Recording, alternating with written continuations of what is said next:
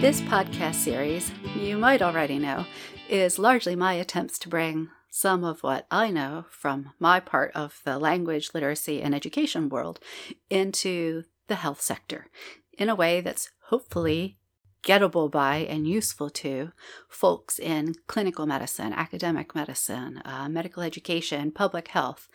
And I work really hard to do this kind of translating work. But I'm never really sure, when an episode's going to hit, when it's going to grab and, really get some traction. And when it does, it's like awesome. It's the best feeling. That's why I'm here. And I recently had an email from a listener, James, who asked if we could replay a specific episode.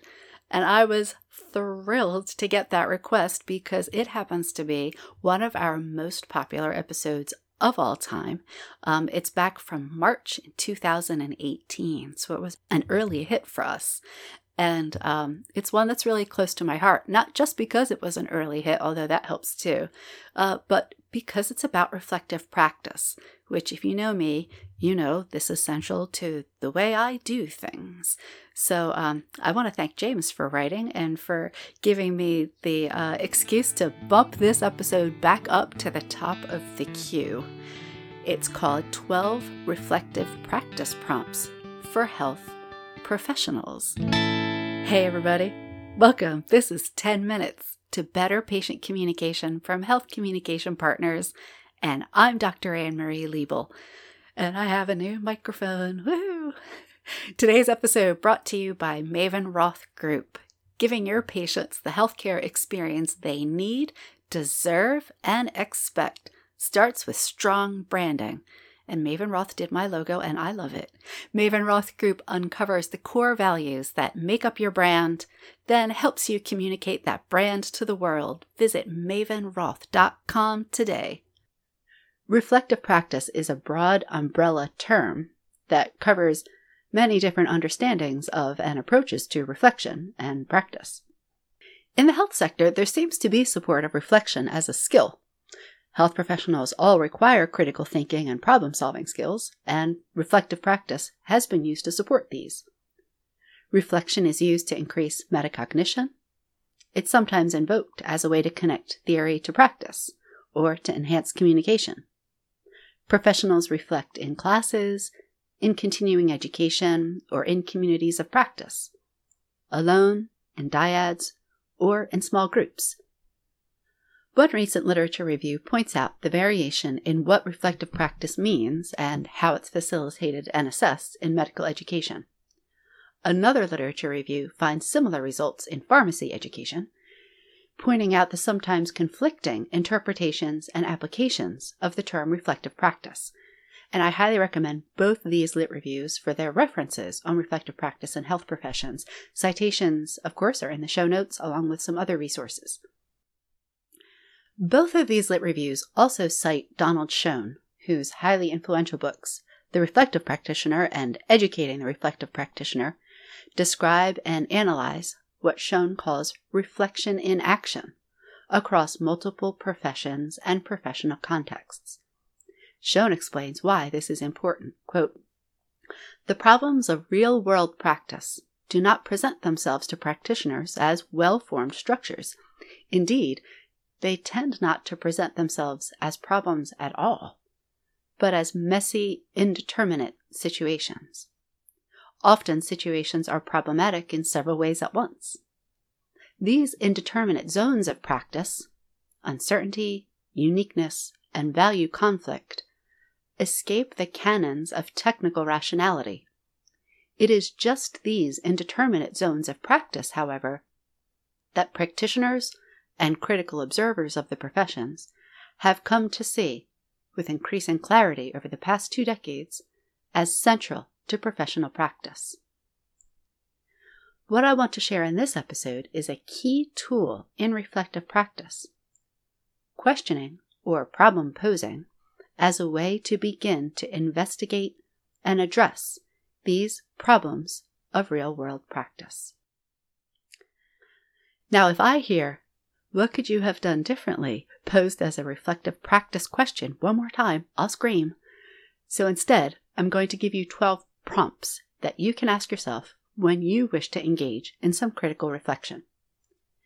These questions are designed to get at your taken for granted beliefs and actions, things that tend to slide by, invisible, barely noticed. They encourage you to question structures, processes, and practices, accepting your current arrangements not as given or natural, but as, well, created by humans, and politically and historically situated.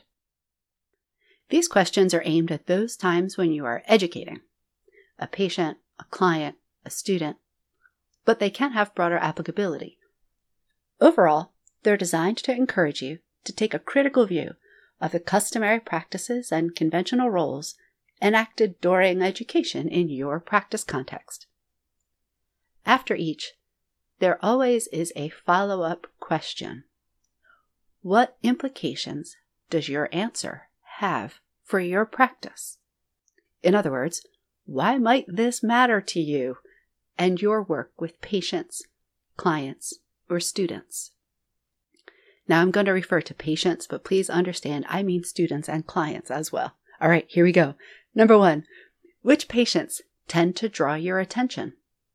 Why do you think this is? Which patients tend to escape your notice? Why do you think this is? Number 2, are there patients you find it difficult to get along with, or relate to, or reach? How do you feel about this? Number 3, what information or knowledge are you assuming patients have when they meet with you? Where would they have acquired this knowledge or information? How have you responded when they do not appear to have this knowledge or information? Number 4, what's presenting a challenge to you recently when it comes to patient education that you did not think would present a challenge? Number 5, did anything a patient did or said surprise you this week? What was it? Why was it surprising to you? What would it be like if your patient surprised you more often? Have you surprised yourself lately? How? Number 6, what's going on around you that piques your curiosity this week that you'd like to give more time and attention to if you could? Number 7, the next time you meet with a patient, how are you talking to this person? What do you tend to think of people from that social group? How might your conversational dynamics be reflecting some unconscious biases or stereotypes? Number 8, if you broke down the time you spent this week on different tasks and put it on a chart or a graph, what would it look like? To what extent does this match your idea of a successful or productive use of your time? Number 9, what have you done this week that you were proud of, no matter how simple it might sound? Number 10, are there times you are unsure of what you are communicating to a patient or colleague?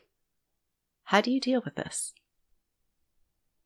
Number 11, if you could wave a magic wand and give yourself the insights, knowledge, dispositions, or skills you need in order to succeed this week, what would you give yourself?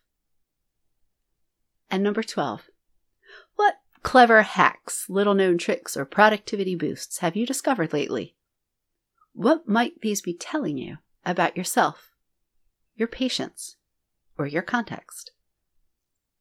Again, the important question at the end of each set is always, what implications does this have for your practice? Reflection is an important process for any profession. Yet it's important to acknowledge that healthcare providers are held to such high expectations that reflection can seem risky, as recent events in the UK illustrate. As Dr. Wyatt and I were talking, she wondered aloud, is reflection safe? If so, under what conditions? If not, under what conditions? Of course, no one can eliminate the stress and messiness of practice. Reflection, when critically oriented, is designed to press into the stress and messiness of practice, and not deny it.